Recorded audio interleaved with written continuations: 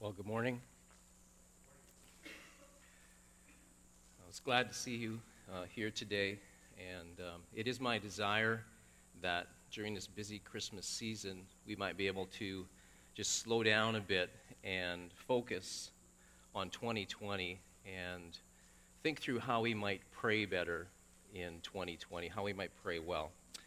So please open your Bibles to the book of Philippians. It's in the New Testament, and it follows the book of Ephesians. And we're going to be looking at Philippians chapter 1, verses 1 through 11 today. If you're using the Pew Bible, it can be found on page 1247.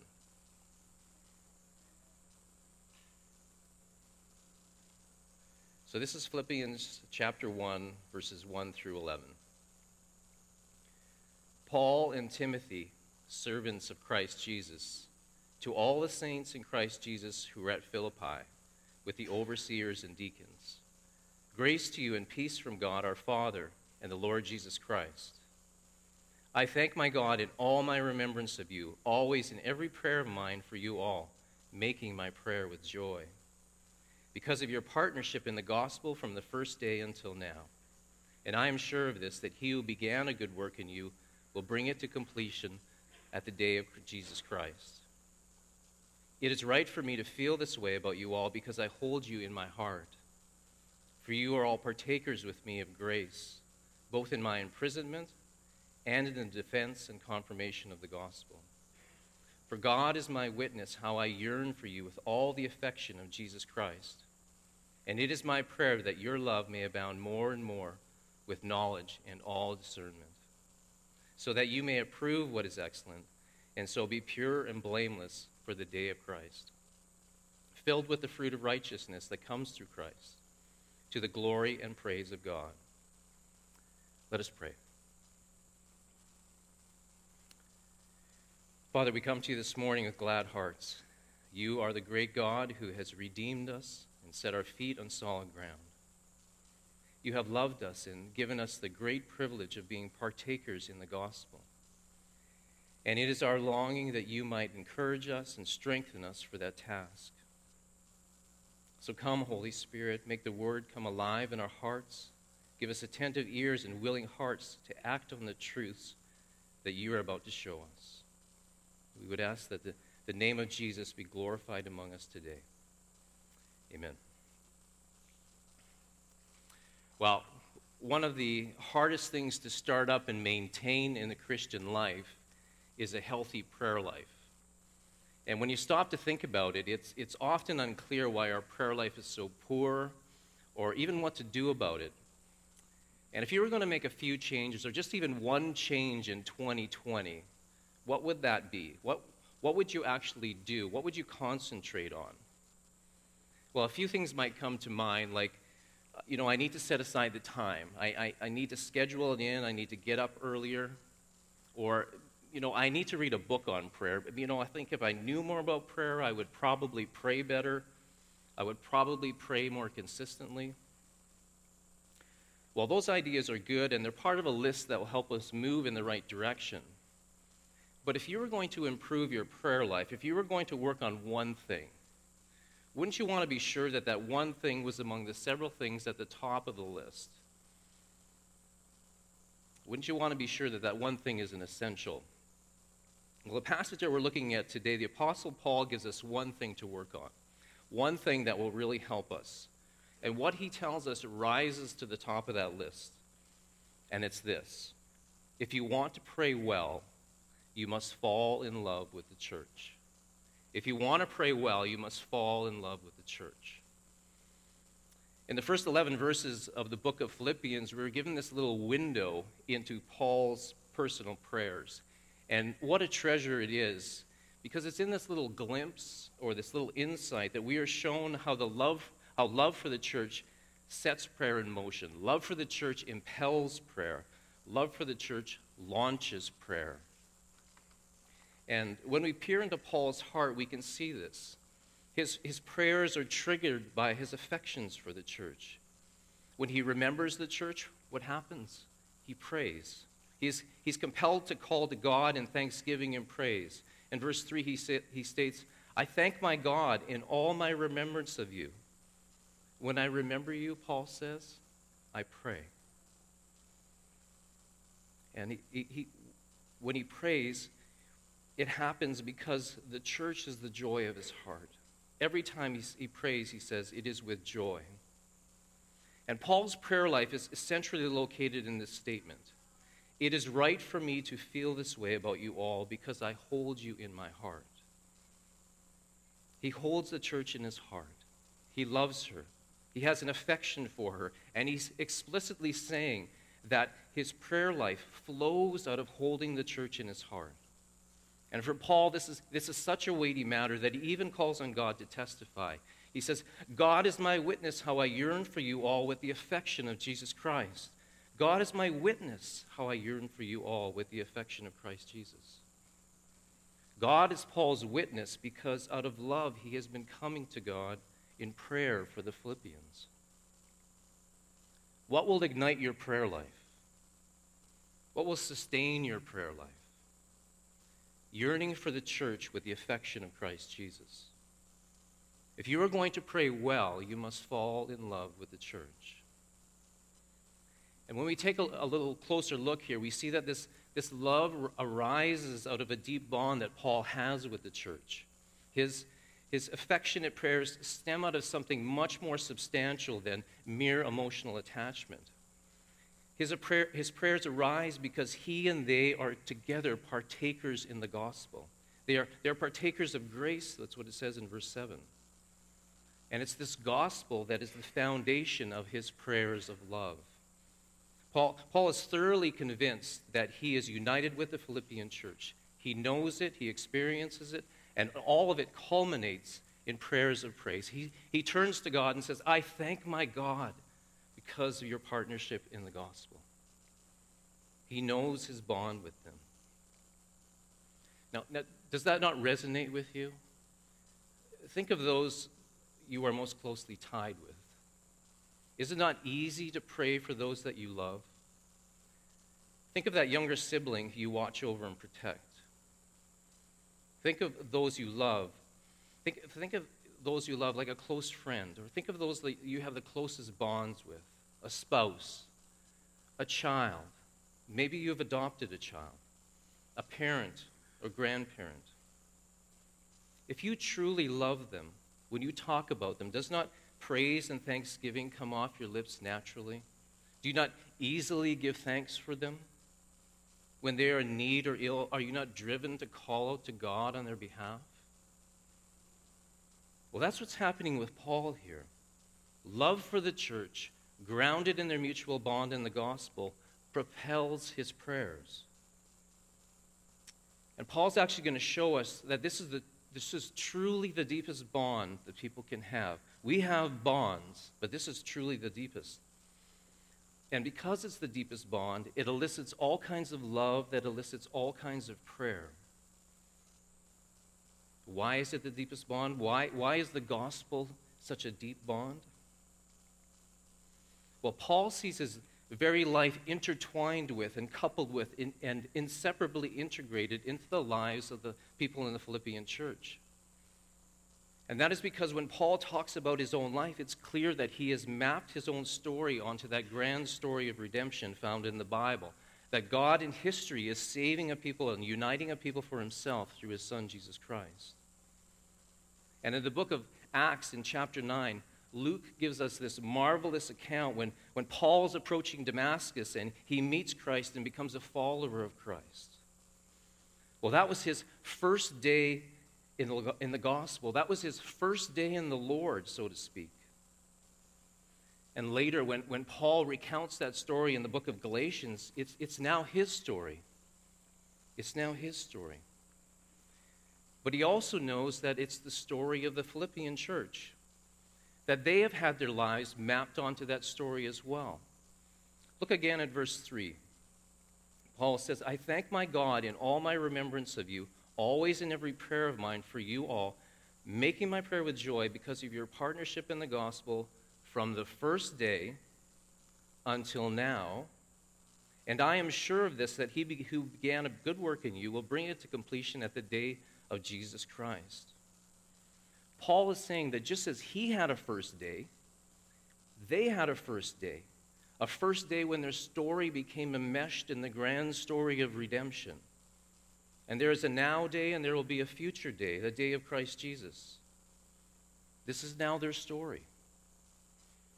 And this is now their story together. The Philippian church and Paul together are advancing the gospel in this deep bond. But it's also our story. Our lives have been inseparably intertwined. Our stories have merged.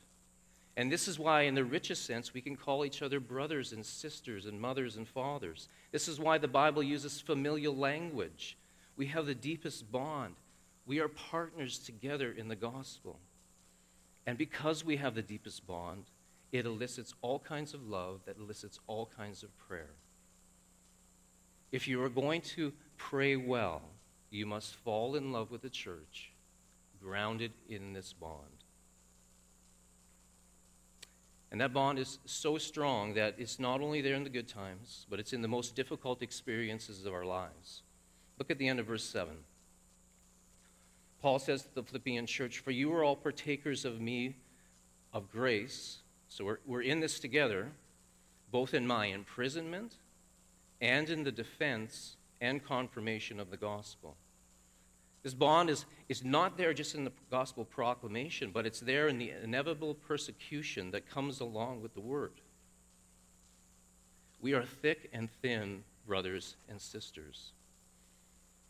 In the book of Ephesians, Paul drives this bond concept home. Paul says that you together with your brothers and sisters were reconciled to God in Christ through the cross as one body, and therefore killed all the hostility between you all.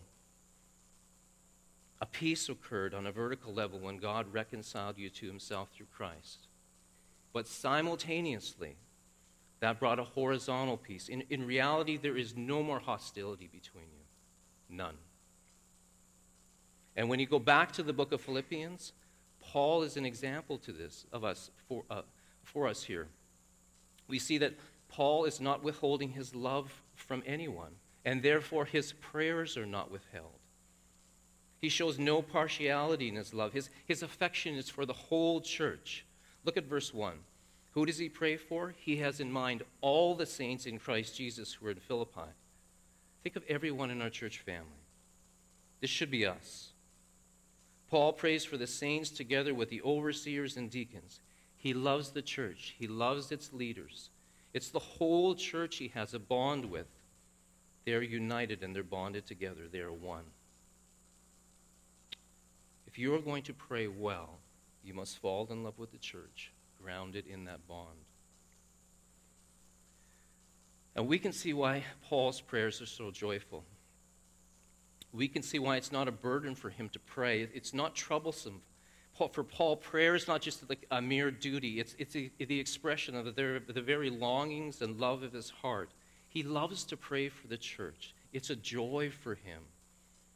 It flows out of his partnership in the gospel with them. We also need to see how this works out in the content of our prayers. What was Paul asking God to do among the Philippian church? Well, look again at verse 9. He says, "And this is my prayer, that your love may abound more and more." That your love may abound more and more. Do you see what Paul is doing here? The essential attitude or posture in his prayers, which is love, that's what he's praying for in others. He says, my prayers are driven by my love for you, and I'm going to pray that your lives would be also driven by that same love, and that love would grow and increase. And so love is not just the motive of our prayers, it's the content of our prayers. It's what we pray for others. It's that others would fall in love with the church and pray well. Well, what does this all mean for your prayers in 2020? Well, we can see that something much more foundational, something much more substantial has to happen than scheduling in time or reading a book. The evidence in these verses leads us to say that our prayers are grounded in our partnership in the gospel. Your prayers are grounded in the partnership in the gospel. And so we have this marvelous bond together out of which our prayer life is established. And that means you have work to do. And that means you have work to do for a healthy prayer life. Partnered together means that you have partnered together to do a job. Engaging and evangelizing and establishing and equipping people. That's your job. That's the way people are led to see the glory and the beauty and the majesty of God. That's the way we lead people to worship. That's the way people are led to find the deepest joy in their lives, God. You see, it's through enacting and our partnership together in the gospel, making it real, actually doing it, that the love between us will grow firm and unshakable. And our prayers will begin to flourish. Our prayer life will become healthy. We will be praying for each other as we are engaging people and evangelizing people and establishing people and equipping people. That's where our prayer life becomes real. Our stories are enmeshed in this one grand story that God is saving a people for himself and uniting a people to himself through his Son, Jesus Christ. And we are in that story together with a job to do. So you're a stay-at-home mom, and you sacrifice some time and invite the woman next door over for coffee. You want to care for her and talk to her about Christ. Well, we will be praying for you because of our partnership in the gospel. We love you, we love her, and our love together is going to grow in all of that. You see, that event sparks prayers of love. It necessitates prayer. And you see, this is also why those of you who are equipped to serve must serve.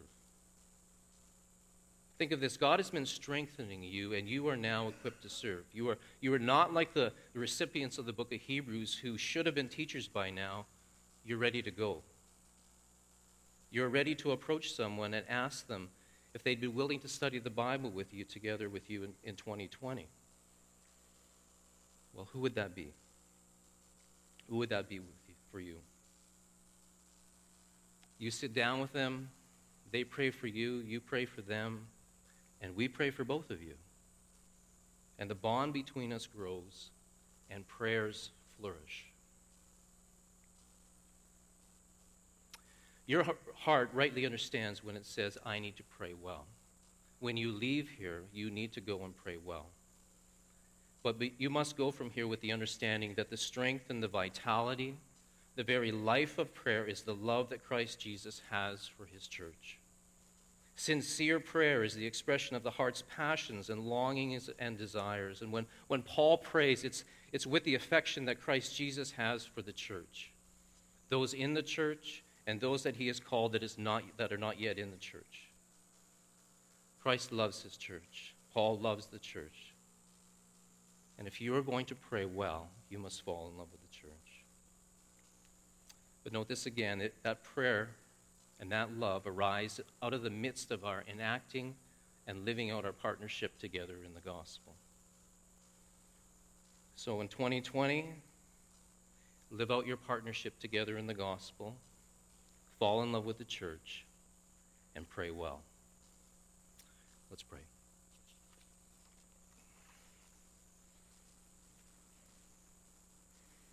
Father, this is our prayer, that your love, that our love may abound more and more with knowledge and all discernment, so that we may approve what is excellent and so be pure and blameless for the day of Christ, filled with the fruit of righteousness that comes through Jesus Christ, to the glory and praise of God. Amen.